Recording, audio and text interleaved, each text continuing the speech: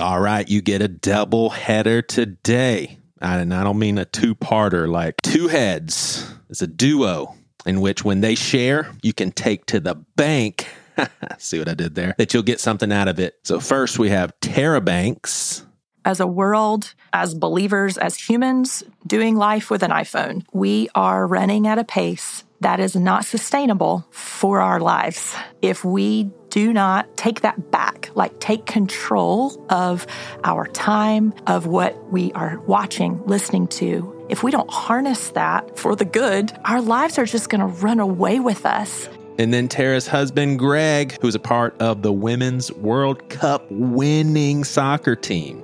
And I finished taping her ankle, and my hands were shaking violently because I was so nervous and so filled with adrenaline at that moment. I went back to the bench. She played in the game. She kicked the winning PK to put us through to the next round. And I was like, did that just happen? Gosh. And I look back, and I don't remember anything very much else from that game except for that moment of going, holy cow, if she had not been in there, she wouldn't have scored. And going, that was a pretty important tape job. And obviously, I had to ask a tough question or two.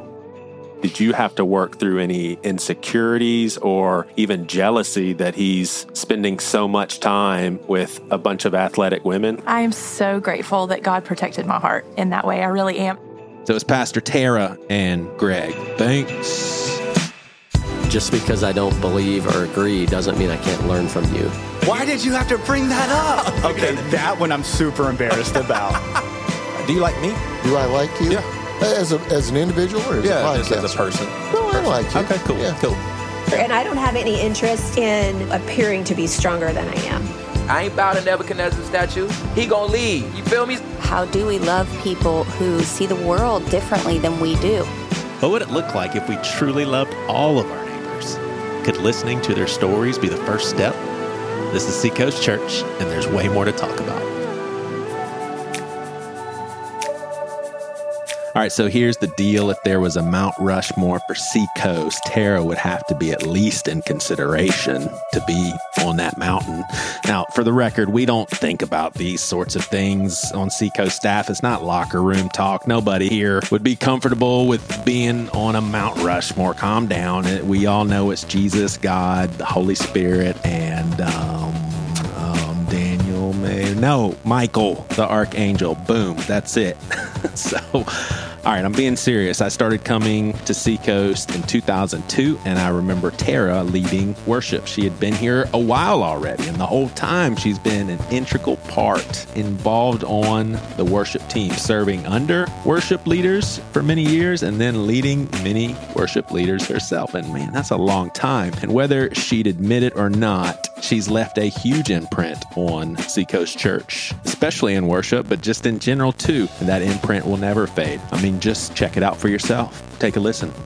Hi, my name is Caroline Collins, and I have worked with Tara for well over 10 years now. Tara has taught me so much, both leadership-wise and personally. Leadership-wise, she has taught me that it is so important to cultivate a culture and create an atmosphere where everybody has a seat at the table, everybody has an equal voice within the capital C Church. Personally, she has taught me a lot about you will find healing to the degree that you're willing to put the work in. So the discomfort that comes with that, you have to go the extra mile to experience full healing and full peace. And that affects everybody around you. So it's worth it to put the work in.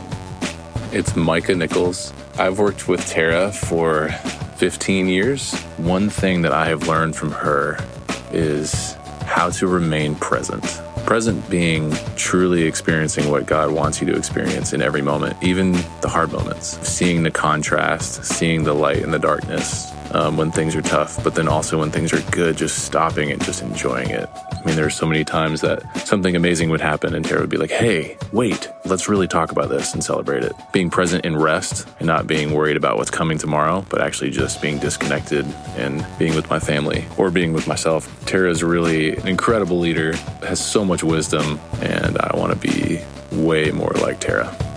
Hi, my name's Krista Mabry, and I have worked with Tara for about 4.5 years. Something that I just look up to in Tara, as she has said always, that leaders eat last. And that doesn't just go for like eating in line. That is, leaders have the servant heart. Like, we want to make sure our people are good before we proceed. And I just love that stance. And two, Tara makes you feel like the most important person in the world to her when she's engaging with you. You know, she does not get distracted on her phone. She doesn't, look around. She is just completely intentional whenever she is with you. And that is such a huge leadership quality. It just makes everybody feel important. It just makes you want to serve under her. And what a leader she is. I've gained so much from her.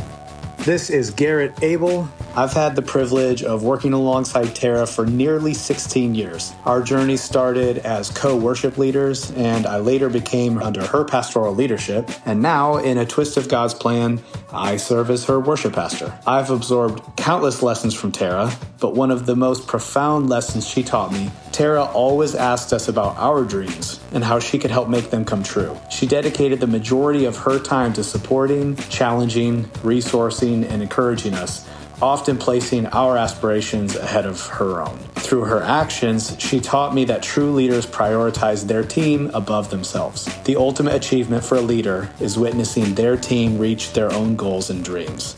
Tara, thank you for this invaluable lesson and the example you have and continue to set.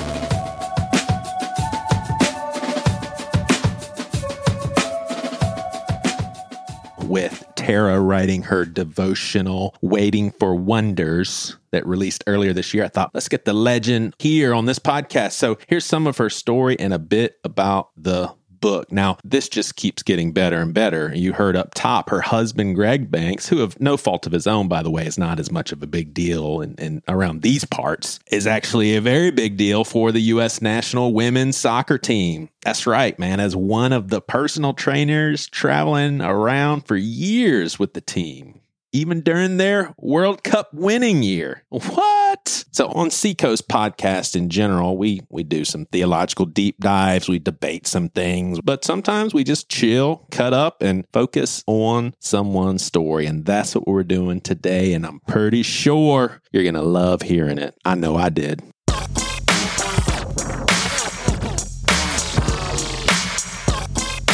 Well, it's funny, Tara, I've been on staff for 18 years, and our staff is small enough to where we all feel like family. Right. Now, there's a lot of people now, and I'm sure you feel the same way. It's just gotten so big. There's a lot of people I don't even know. Same.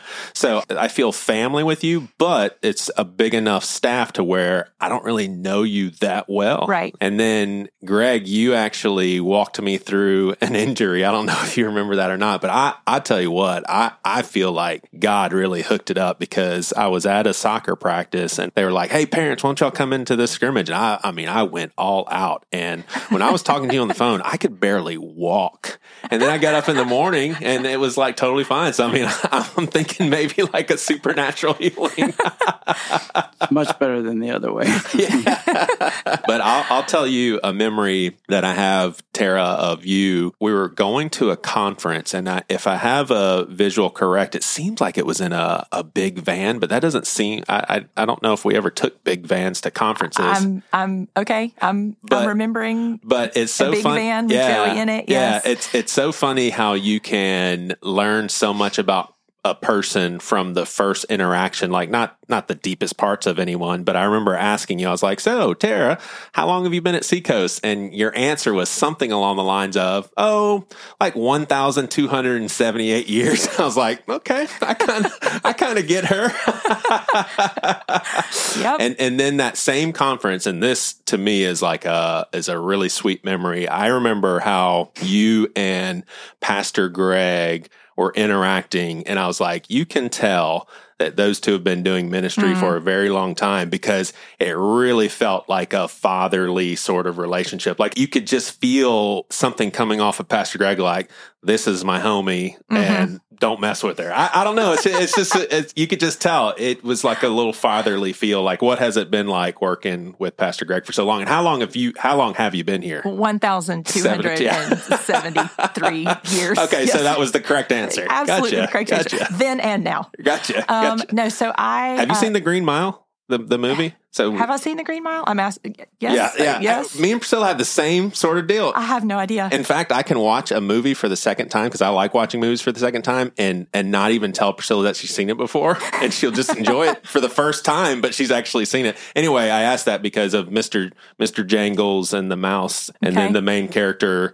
lived for a really long time. So I was just wondering if you came into contact with Mr. Jangles. I have not come into contact directly with Mr. Jangles. But you are over 1,000 years old. I'm over 1,000 years old for sure. Wow. Yeah. Let's just talk about that pretty for good an for hour. over 1,000. Thank you. So actually this year, Greg and I, my Greg and I, are 30 years at Seacoast. So we showed up here as college kids. Wow. And so y'all showed up here as a couple, like a dating couple? Yes. By the time we arrived at Seacoast, we were dating. Okay. Yes. But just fresh dating. Right. We had not been dating. What is that long. supposed to mean? I don't want to get into fresh dating. What's that? Not like we are now. Like Gotcha. Now we're like old dating. But we were fresh dating then. But yeah, so 30 years at Seacoast. Yeah. And you were, I'm pretty sure, so Priscilla and I just, we were just attending for like our first year, and that would have been in 2002. Were you leading worship at that point? Okay. You know, because there wasn't too many people leading at the time. It was you, Jan Radikoff, and maybe another person, but I'm pretty sure that I remember. Yeah. you. So I've been 20 years on staff. Yeah. The first 10 years, it was just volunteering, Dream Team. And yeah, it's been really precious to watch the church go from 150, 200 people when Greg and I first started to now what it is. Right. And you're right, getting to do a lot of that with Pastor Greg and getting to see kind of him and his leadership in all of those stages has been really, it's been really incredible. Really has. Yeah. And I would agree, you know, I feel like you're not supposed to have favorites, but I feel like I'm one of Pastor Greg's favorites. There you go. There you go. Hey, that's all right. I mean, I'm just going to say it. When you think about Pastor Greg, what do you feel like? Spiritual father? Spiritual father, for sure. A friend, for sure. An advocate. Someone I know that he is on my side. Yeah, he just made a lot of people jealous. For sure. I know. He's on my side. Hey, here's the scary part is that you and I are now some of the, we're supposed to be the wiser ones that people are looking up to. Now, that's scary. That's scary stuff. Like, I remember being the youngster where I was looking up to all these guys. I was like, wait a second. I'm turning 46 years old. I'm the guy now. Yes. No, I very much remember being the youngest person on the team for sure. And now being the oldest person on the team for sure. So y'all have how many kids? We have 2 boys. 2 boys. And a daughter. A daughter in love. Gotcha. Yes. Gotcha. 22 and 16. All right. Well, I asked y'all to prepare some answers to questions. Did y'all do your homework? We're just going to have a little fun. We're going to have a little fun here. So if I asked Greg right now, let's just make sure people know Greg Banks is Tara's husband. Yes. So we have Tara and Greg. We have moved on from Pastor Greg Surratt. Yes. Oh, can I tell a funny story though about that? Okay, so I was very new to my role here in Mount Pleasant when I stepped in as the worship pastor for this campus, Mount Pleasant campus, and very new to my role and just wanting to do a good job and make everybody happy, a recovering people pleaser. And I got a text. What I saw was, Greg, and it said, hey, this weekend, I think you should do such and such song. Well, I'm thinking that it is my husband.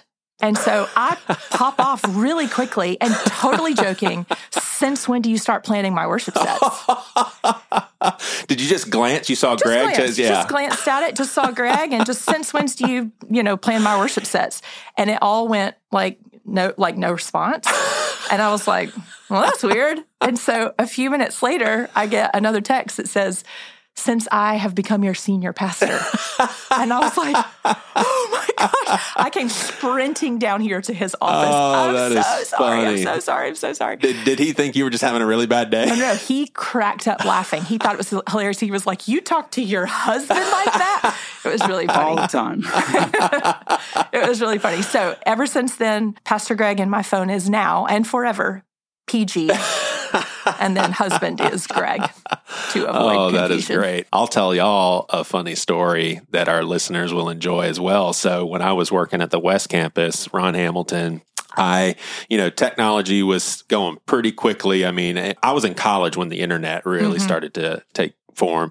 And so I made a calendar appointment, and I promise it did not have anything to do with what it sounded like, but I was working on some quality time with Priscilla. And so what we would really enjoy doing is like reading a book together in bed or watching a movie or something like that. So I put on my calendar thinking that it was just for Priscilla and I, and it went to the whole staff, Priscilla and Joey bedtime or some bedtime fun or something like that. Everyone's like, what in the world, Joey? Like, we don't need to know that kind of stuff. That's awesome. All right. So what's Greg's favorite food? One of them. Chocolate. Oh, he is, I'd say it's probably close tie between chocolate and barbecue. Whoa. Barbecue pork or just anything barbecue? Probably barbecue pork. Yeah. Because in the South, we say, hey, we're having a barbecue. It could be hot dogs. It's so true.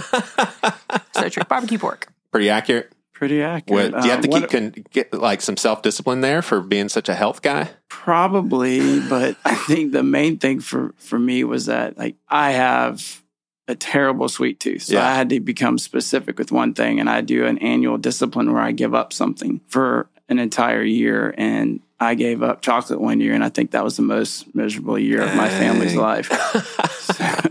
Because it was really, really hard. Yeah. All right. How about her? We could go meal by meal. I would say probably if we went meal by meal, she would say avocado toast from headed downtown to the Daily for avocado toast. And then a charcuterie board. I always win points with that one when that's on the table when she comes home. Oh, is he a good cook? He actually is a good cook. Anytime we eat out, she's going to go petite filet. Gotcha. That's going to be the last one that she chooses. Yeah. So you guys are officially not vegetarian. We're not. We'll eat vegetarian, but we will definitely pound some barbecue and some steak for sure. Vegetarian is an old Indian word that means bad hunter. Yeah. I like it. All right. What would be one or two of his favorite actors or actresses? So Greg is a 007 fan all the way back to the originals. So I would say he's a Sean Connery, a Daniel Craig, not a Roger Moore, right? No way. No. Who was he, the most recent? No, he was, you'd have to help me here. He was a bad series. A bad series of 007. 007. Do a lot of 007 fans agree, or is that just your thing? They would say there's probably two that are really good. Yeah. And you find it by age and when you grew up. So people that grew up in an era of when Pierce Brosnan was that's who they thought he was. Gotcha. But if you went back and watched the old ones, you'd be like, not so sure. Gotcha. Daniel Craig is he's the closest to Ian Fleming's novels of what he looked like in the books. And I think it's not a coincidence that Greg Banks and Daniel Craig favor each other ever so slightly. So, all right. How about hers? Mrs. Banks does not watch TV or movies all that much. So she used to be a big Meg Ryan fan back in the day. Old school. Where does she go, by the way? It's just like all of a sudden she disappeared gone. And she had a lot of work done. Okay. Gotcha. Yeah, so you just pointed to your face. So I did. Yeah, so that was her favorite in terms of what she would watch, when she would watch, but it's very rare that she watches movies or even TV for that matter. So Meg Ryan. Yeah, but I mean, it would have to be something really old. It'd have to be You've Got Mail or French Kiss or one of her. Is she Harry Met Sally also? Okay. Mm-hmm. Sleepless in Seattle, too? Yes. Okay. Gosh, she was some major rom-coms. Holy cow. And then just disappeared off the face of the planet. What was there any like problems of any sort? Do you know? Yeah, I don't either. That's a I don't really keep up with Meg. Right. You're not a Meg fan club kind of thing. All right. If Greg had a completely free day, what would it look like? So he would sleep in, but for Greg sleeping in, instead of waking up at 4:45, that means like maybe 5:15. Oh, wow. He's sleeping in. What is sleeping in to you? If I get to 7, that's a great morning. Dang. Yeah. So he would sleep in a little, as much as his body would allow him to sleep in. Right. He would probably, under the cover of darkness, head out to a shooting range somewhere for target practice. Then he might stop by chocolate factory of some sort. A chocolate factory of some sort for lunch.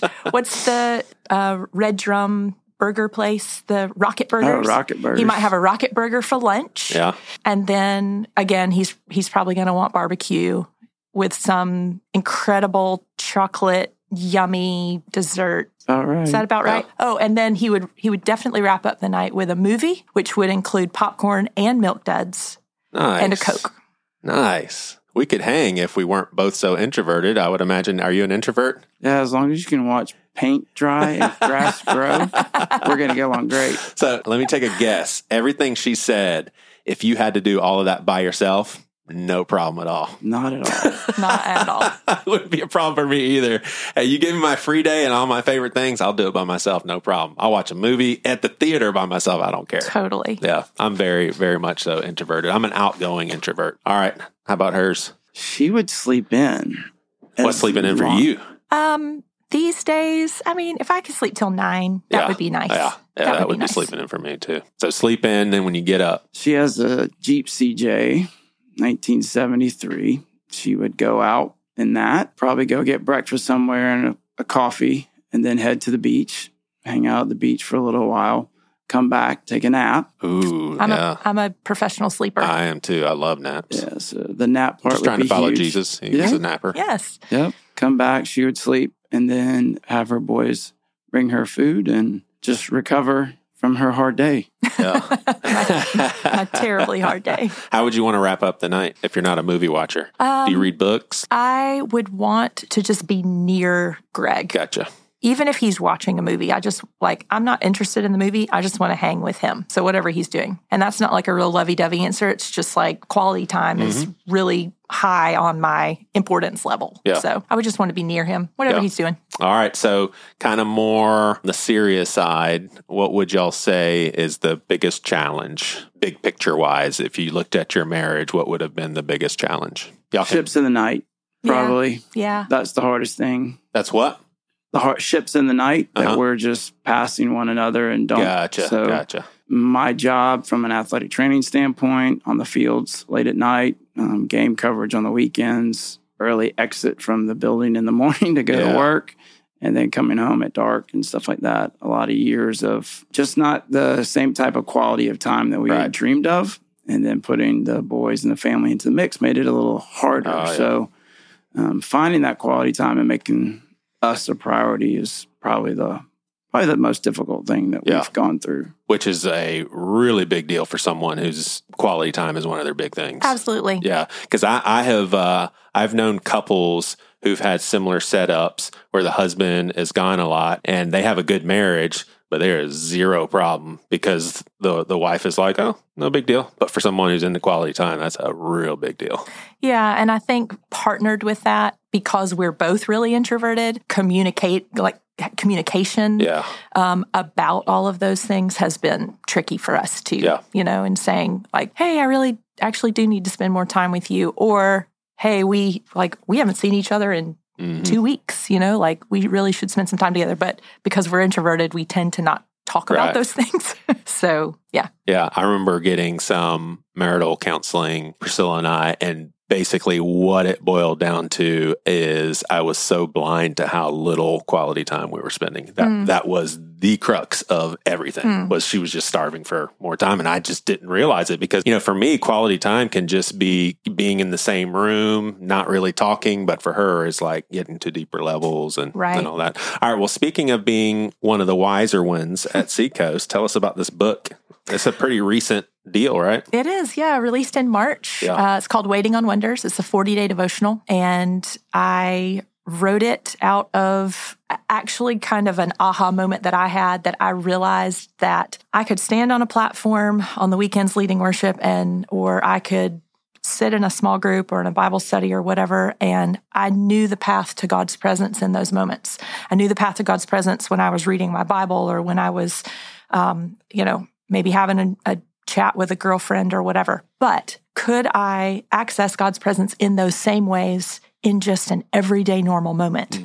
It was very eye-opening to me because it made me stop and think. Yeah. I'm not sure that I am experiencing God's presence. If you're in line at the DMV. If I'm in line at the DMV, I'm not hanging out with the Lord in the same way that I am on the weekend on a platform or at a Bible study or whatever. And so I started journaling and writing down some of those moments where I felt like that I could experience God's presence in just normal moments and compiled it into a little 40-day devotional. That's cool. So it's been an unexpected journey. I never intended to write a book, but I really believe that the message is for now and for people like me whose life is pretty fast-paced and need to take the time to slow down and experience God's presence in just normal moments. Kind of getting into a more deeper theological space, I kind of come from a school of thought for me personally and it's only because from experience, there's been times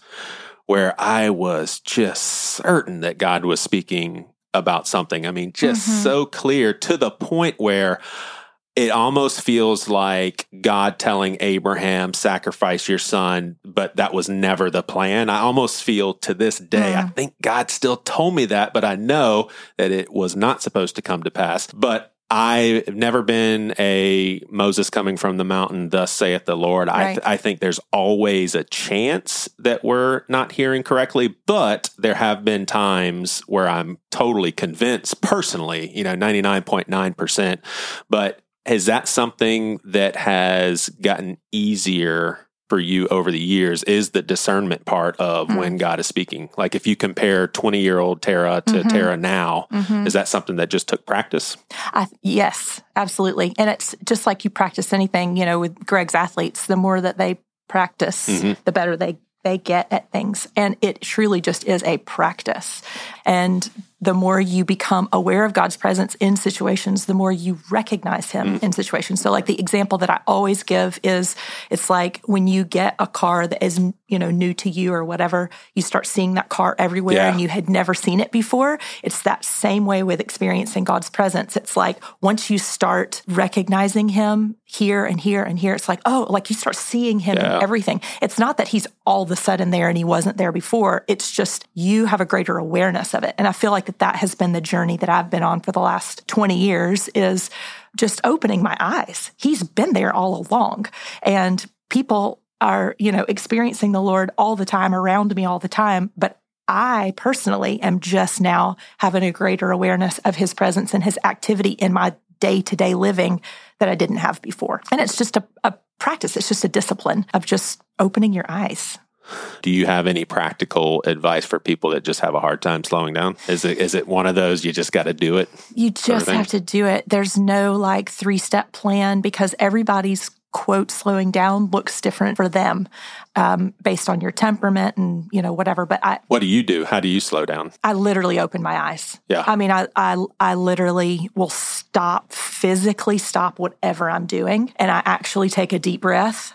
And sometimes out loud, but most of the time in my brain, I'm just like, okay, Lord, I'm listening. Because I have to quiet all the commotion in my brain, clear off my desk physically if I need to, but just be like, Lord, what do you want to say right now? Like, I know you're in this moment. I know you're with me. I know you got stuff for me. Do you have set times where you do that? Or it's just kind of like, wait a second, I need to slow down? I mean, there are times where it gets critical, and then yes. But I spend time with the Lord every day, but this would be just sort of like in the in-between moments. Gotcha. This would be, in the car. Yesterday, I was talking with a friend on the phone, and I just was like, hey, hang on just a second.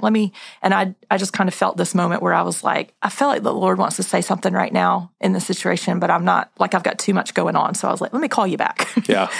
I think you just have to do it. You just have to slow yourself down. There's really no magic. And these are your 3 steps to slow down. What's interesting is there's science out there, we're talking from the perspective of people who don't believe in God, who would say people that do believe in God and have prayer practices like that, they kind of lump it in with meditation and stuff. And so secular science would say, even though we don't believe in God, people that do believe in God and do those practices, it is a beneficial thing. Just the mere slowing down. I mean, obviously you and I believe in God and the power of God and partnership with the Holy Spirit, but there is something to just slowing down. Yes. And we are, as a world, as believers, as humans, doing life with an iPhone. We are running at a pace that is not sustainable for our lives.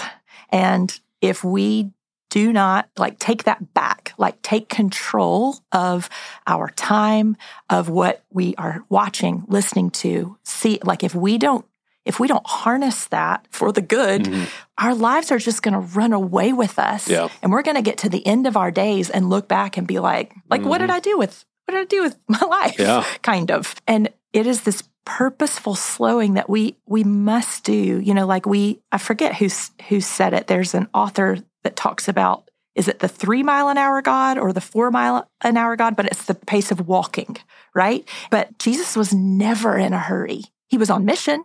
He had very important things to do, but he was never in a frantic hurry to do anything.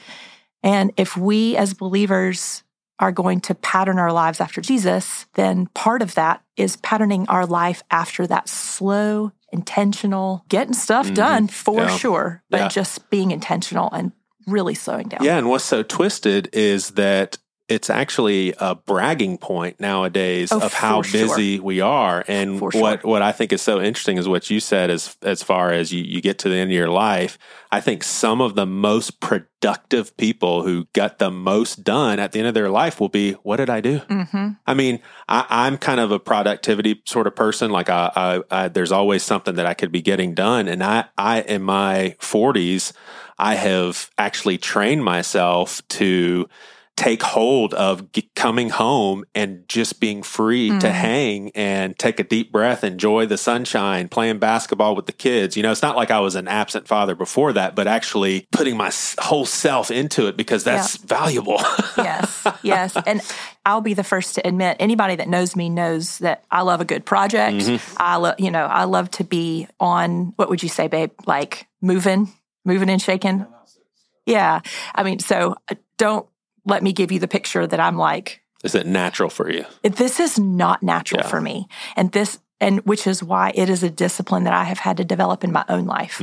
All said, I feel that. I feel that inner struggle of wanting to get some stuff done, yet realizing that the better thing is that sort of stillness. I think we've been fed a lie that busy is a good thing. Yes. That finding that rhythm of life where everything's going topsy-turvy. I mean, things break down when it's going that fast. And if you're not grounded in something that keeps the wheels in alignment to where you're supposed to be going, that lie of saying busy is good is, I see it all the time in sports world for kids that are parents that have 3 kids playing on 3 different teams, traveling to 3 different locations. And I'm like, how do you breathe? Yeah. How do you do that side of life where you're basically a taxi cab driver and you're hauling your children around? And do they really love what they're doing? Or are you just taking them there because that's the busy thing to do, just to keep your kids involved in the sports? And we took that stance with our child when he was playing. And instead of putting him at a level where he was training 3 to 4 days a week, we said, we're doing 2 days a week because it's more important that we have our time together, and making that a priority for us as a family to have meals together and to sit down, rather than 3 nights a week he's coming in at 7 or 8 o'clock at night and eating by himself or whatever that might look like. He still had the desire to play in college, and he did, but it wasn't one of those things where we had to kill ourselves to get to that. But we continue to progress in a way that says, keep pushing, keep moving, until people just break down, and they break down both physically, mentally, emotionally, and then spiritually. It's a challenge just to say, how do you slow down? Right. Yeah, I've actually heard a pastor, in a conversation, a pastor told me, man, this week I've got to do something every single night. And I didn't have the sort of friendship to say something like this, but I'm thinking, well, that's on you. Are you complaining? I mean, who's making you do that? Right.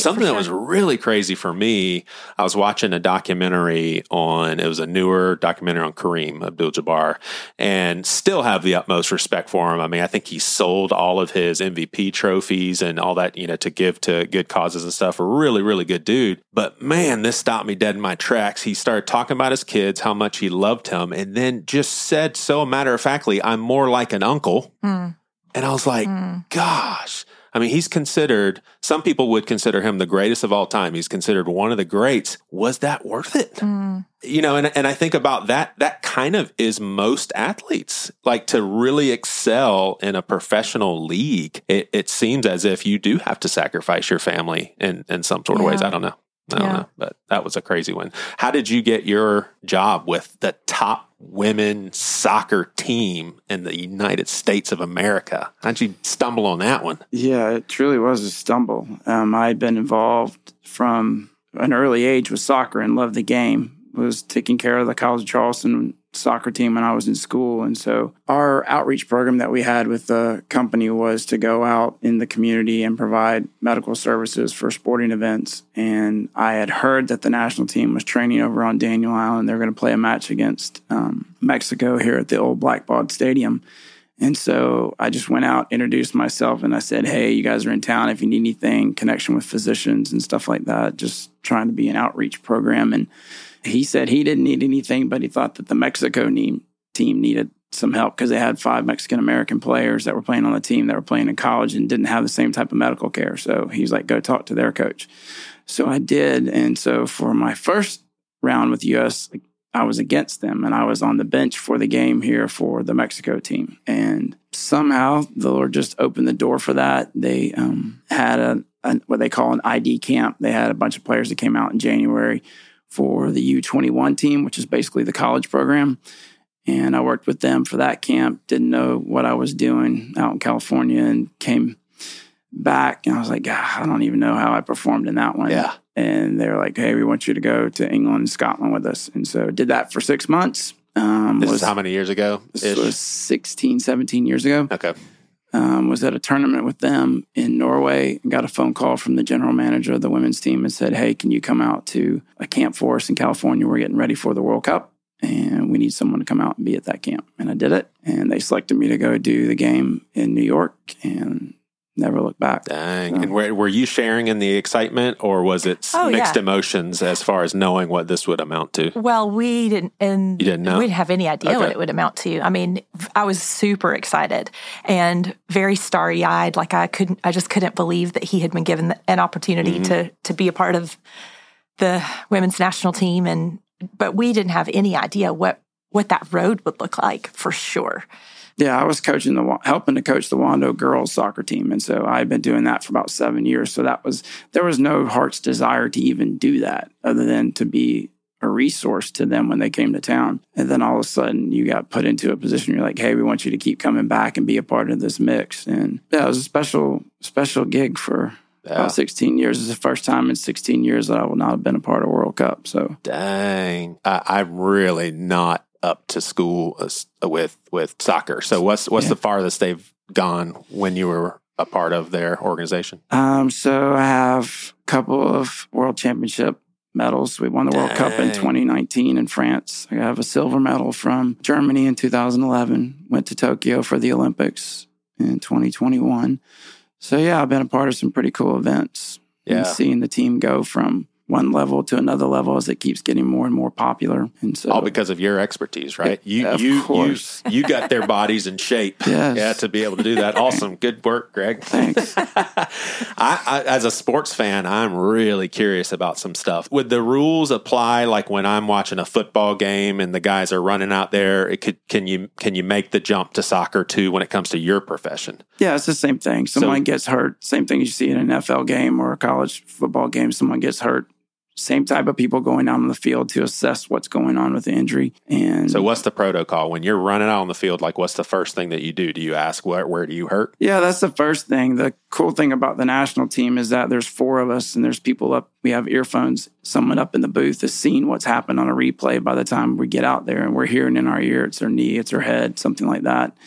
So we have a general idea, and typically you go out there with a physician and an athletic trainer. The athletic trainer starts the conversation, asking what's going on, what's hurting, and then from there, just make a general assessment whether or not it's safe to move them. Are they going to be able to go? Communicating back to the bench, let them know whether or not they have to have a sub. We get to figure out the first line of defense of whether they can go back. Wait, so you got to see him like run out on the field when a player was injured? All the time. I have told him for years that he is the most watched athletic trainer in all of history, probably. I have more pictures of my television where I have taken photos of my television of him on the field. So. I bet you it's like NASCAR's thing. It's like, I don't want to see a player get hurt, but I get to see my husband on TV. I would always say, I just want him to get hurt just a little bit. Just a little Or maybe bit. just a scare. Didn't get hurt at all. Just so I could see him. Yeah. Are there ever any situations where you're right on the edge of having to give your expertise to say she can't continue, but maybe the risk is so low to where you don't have to kind of put your foot down and a player gets to give some input? Like, are there any situations where it's like, hey, here's my recommendation? How does that work? Yeah, at the professional level, there's a certain, I guess the players have a little bit of a say in it. If it's something that's going to be a detriment to their career long term, then we'll overrule them. But I mean, we've had situations where players get hurt. They're saying, I'm totally fine. I can go back in the game. And we're like, no, you can't. You're out. And that's hard for them because they don't understand that you're looking out for their best interest. But for the most part, it's pretty easy to say whether they should or shouldn't. And then sometimes it gets situational to the game and you're going, no, this is something they may have really done something bad to their finger, but they play with their feet. So no, I think this is one we can fight through, tape it up, and deal with it when we get done. Yeah. So it's something similar to that. But you always put yourself at risk when you're not looking after the health of the player instead of putting the game what's first. And that's my responsibility to put the W and the loss aside and go, what's the most important thing for this person's health? Yeah. Yeah, I was going to ask you that too. Like, you're invested in the team in a different way than fans. I mean, would you even consider yourself like in the fan category when it comes to the women's soccer team? Now I am. Now I'm a fan watching it. I think that during the time, I think Tara would say she would see me smiling or laughing on the bench.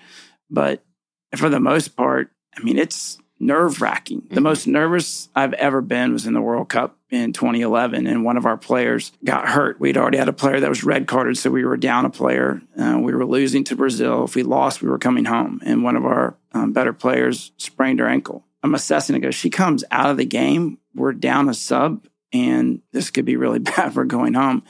And I remember taping her ankle, and when I finished, I mean, right there on the sidelines, the game's still going on. That means we're 2 players down, so now we're playing with 9. And I finished taping her ankle, and my hands were shaking violently because I was so nervous and so filled with adrenaline at that moment. I went back to the bench. She played in the game. She kicked the winning PK to put us through to the next round. And I was like, did that just happen? Gosh. And I look back, and I don't remember anything very much else from that game except for that moment of going, holy cow, if she had not been in there, she wouldn't have scored.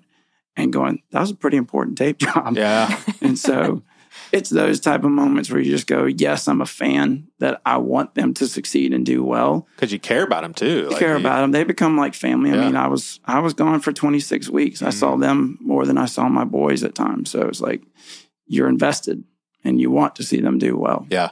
Now, how is the accountability set up if you were to say, hey, she really shouldn't go back in? Can a coach say, I'm sorry, or you're the one in charge when it comes to their health? The physician, the team physician is. Okay. So the physician and the athletic trainer will collaborate, and then the physician has the ultimate say. It's very, I can't say that with our team that has ever been an overturn. Have you ever been a part of a career-ending injury, like seen it happen and sure, like made that assessment? Yeah, I've seen it. People that have torn their ACLs and they never came back from it. We had a player that was supposed to go to the World Cup in 2011. She tore it on the send-off series game before we were supposed to go. And like right before you're leaving to go to Germany for the World Cup, and she tore her ACL, and that was the end of her career. Man. All right. Well, give us one or two things, kind of a weirder question, I guess. But what's a couple of things we may have misconceptions about the bones and muscles? But first, I want to brag on, check this out, the stuff that I remembered from school. Ligaments connect the bones to each other. The tendons connect the bones to the muscles. Correct. Boom. Look at you. Look out. I don't think you need any more answers Look from me. out. That's Anatomy 101. You're doing great. And you pass. Yeah, I think the main thing is that as we get from a young age, teenagers, the muscles and tendons can't pace with the bones. So bones grow faster than that. So that's why we get super tight when we're young and growing fast. And sometimes that never goes away, that they never catch up. And so when we're older, someone's stiff and tight, and it's because their bones got really long really quick, and the muscles and tendons couldn't keep up with the pace. Dang. And they didn't keep up with the stretching. And it's pretty important for people my age to be stretching daily. Yes. I cannot touch my toes, Greg. I cannot touch my toes. Most people can't. Okay. And that makes me feel better because I hate stretching. Like, I love the stretch that comes natural. That feels good. Yes. But to actually say, I'm going to devote 15 minutes to stretching, I hate it. Yeah, and a few minutes out when you're out of the shower, when the body's warmed up, that's probably the best time to do it, to get gains and to make improvements. And if I only spent 5 minutes, would you say concentrate on just trying to touch your toes? Most people deal with low back pain and low back issues and stuff like that when their hamstrings and stuff are tight. So focusing on that helps out a lot. I would say that's a good starting point. All right. So as a Clemson fan, I was like, I got to ask Greg this. I remember Deshaun Watson's freshman year, he tore his ACL, I'm pretty sure. I think it was the game right before Clemson, Carolina. Mm-hmm. And the assessment was, he tore it, but the injury can't get worse than what it is, and he could play. And he actually played against Carolina. Does that ring a bell with what the situation was? I remember that one. Yeah, do you remember that? Were you like, this is insane, they should not be playing him? I might have approached it a little different. Yeah. We needed to break that. We needed to break that Carolina curse so bad. Is like, he's playing. Let me translate. That's Greg saying that's a dumb idea. Yeah. Do you think that was a way of managing the fan base to say, well, it can't get any worse? Well, I mean, you put them in a brace, they're able to do a lot more than they could do without the brace. And most of those athletes are such a high level that physiologically they can handle more than we can, the average Joe. And so he probably could handle a lot more, but he still puts himself at risk for making things worse because that ligament prevents your knee from doing certain things. And if it's not there, your knee can do things that can make it worse. But they had him in a brace, so it helped and prevented it a little bit. And then I guess if you got to beat Carolina, you got to try something. That's how serious we take it in these parts. Apparently. Oh, man. And your experience with the soccer team, did you ever find yourself in like personal mentoring roles as far as like the girls handling tough loss, for instance? Like, yeah, as I got older and coming up through the team, I mean, the average age of the players is 20-something years old, 20 to 25. And then there were some older ones that had been around the team for a while. So I started out as the brother type figure when I first started. And then as I got older and my kids got older, I became more of the father type figure. And the old man with the gray beard and stuff like that. And so that side of it changed the role a little bit. I had always prayed that it would be a place for me to share my faith and to be vocal about it when asked. And there were a handful of believers on the team when I was there. So they would come to me for things, or you could see them struggling with stuff. Player doesn't make the team, they get cut. And just being able to encourage them to say, hey, this is a part of his plan for you. And just challenging them for that stuff.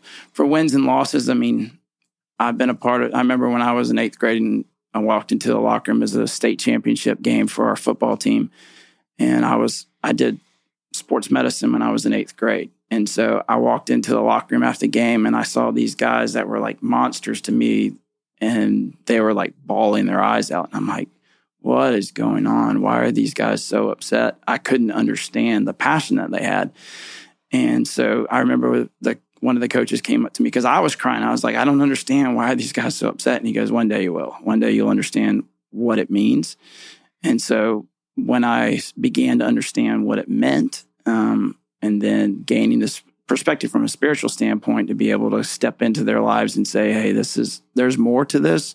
And that passion that you feel is something that you can continue to build on to make yourself a better player, to move forward from it. I mean, we lost in 2011 in the World Cup in the finals to PKs, and then coming back and winning it, you see you see transformation, the people that fight harder and move harder. And sometimes it's just a matter of, hey, you got this. And I'm that outside. The training room is always a safe space. It's always one of those places where people can come in and they trust what you're going to do. You're there for their best interest. You're not there to make judgment on them as a player. And so you're there to help make them better, whatever that might be. That could be them crying on the table from their boyfriend that dumped them to whatever that situation was. So God put me in a couple opportunities there through the 16 years to be able to speak into their lives in a different way than maybe sometimes that I had anticipated. Mm-hmm. Yeah. Tara, and I don't necessarily mean, I would assume trust wasn't an issue, but did you have to work through any insecurities or even jealousy that he's spending so much time with a bunch of athletic women? Like, was that ever something that you had to work through? I am so grateful that God protected my heart in that way. I really am. And I think it is because, God gave him this opportunity. And from day one, this was never anything that Greg conjured up the opportunity. He didn't press his way in. At every step of the way, it was clear that God was giving him the opportunity. And in that, I'm just so grateful that God guarded my heart from those feelings, because obviously it would be very normal. Very, very normal. Now, we have a running joke that, the joke is, Greg runs around the world with 20 beautiful athletic women all the time. Running joke.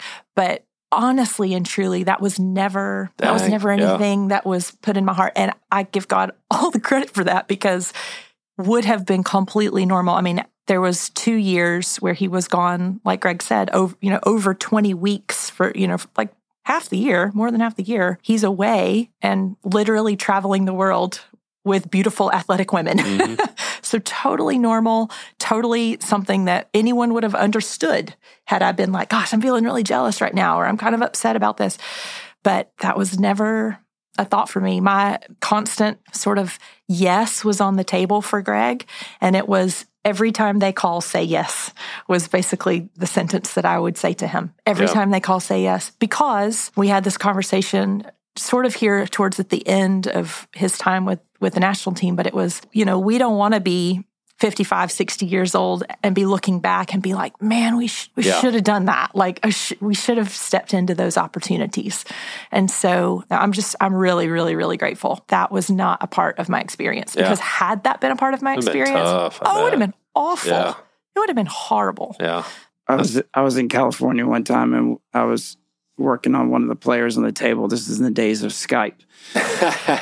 What is that? What is that? For those of you that don't know what Skype is, it's very equivalent to FaceTime. And so, but it was on a big computer. Facebook put so many people out of business. Do you remember the, oh my gosh, there was something that came out, and it was the first company that figured out a live feed where you could broadcast, and I can't remember what it was, but it lasted for 3 weeks. Facebook was like, oh, we can figure that out. Something Scope? Yeah, Periscope. Periscope. Yes. Periscope. Yes. Wow. That was around for 3 weeks. All right. Sorry, Greg. So I'm working on a player on the table, and all of a sudden my computer rings, and it's Tara calling in. And one of the things that I tried to always make sure that I did was talk about my family. So they knew about her. They knew about the boys. They would ask. I mean, some of the players are super kind and generous. My son played soccer, so they would send back cleats and stuff like that. And one of the players just grabbed the laptop, and I'm working on her, and she just starts talking to Tara like they're best friends.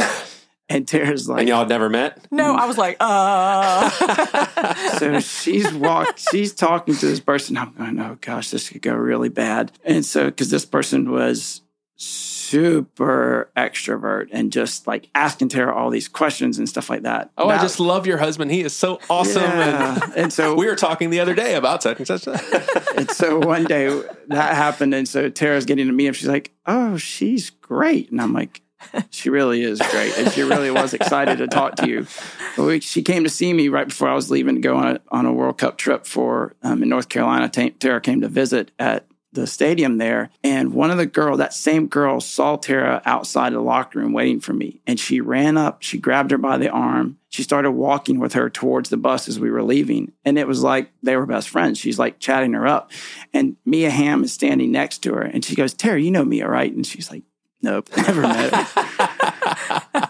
And she starts to continue to go to the bus, like she's going to take Tara on the bus. And the general manager goes, she can't get on the bus. And so for that side of it, it was always one of those things you tried to keep it where they knew what your family life was like. And it was at the forefront so that you could be that sounding board if someone had questions. She never said no. She always said go. And I was grateful for that. Sometimes I needed her to say go because I didn't want to. And knowing that God had a purpose and a mission for me out there, she always said go. All right. So good job, by the way. I guess God and Tara, good job.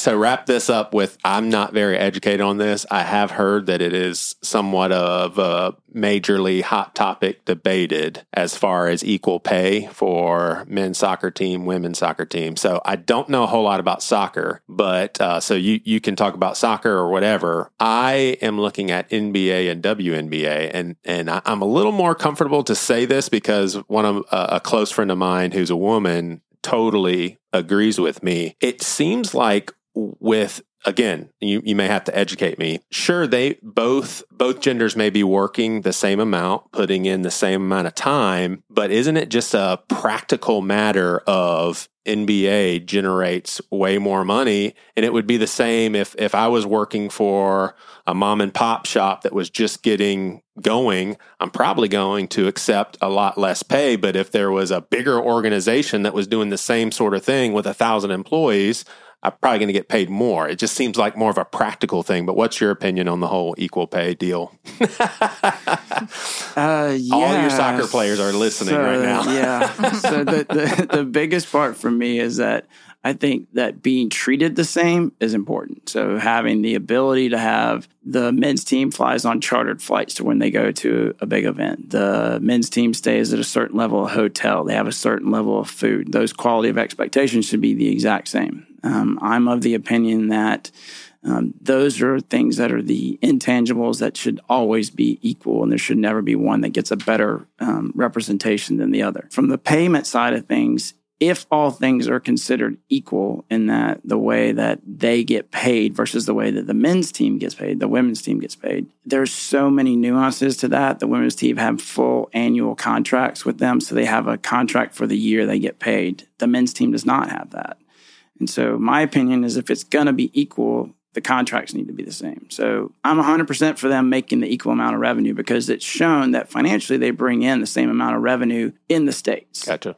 The World Cup pays 6 or 7 times the amount for the men's side. So the payout is so much more. So there's no equal revenue sharing in that side of it because that's not the same money coming in. I think Landon Donovan's goal in South Africa when they scored was worth like something ridiculous, like $12 million. One goal was worth that to advance them to the next round where they got $250 million. And that doesn't happen in the women's game. The women's game was, I think it was $1.4 million for the purse in 2019. The men's was, it was just astronomically different. So you can't compare apples to apples like that. There are certain things that should be compared that way and that should be equal. But I think it's important to look at every bit of that because an NBA player and the revenue, what they bring in to their team. I think I saw Joel Embiid was making like $55 million. That used to be the budget for salaries for 3 or 4 teams.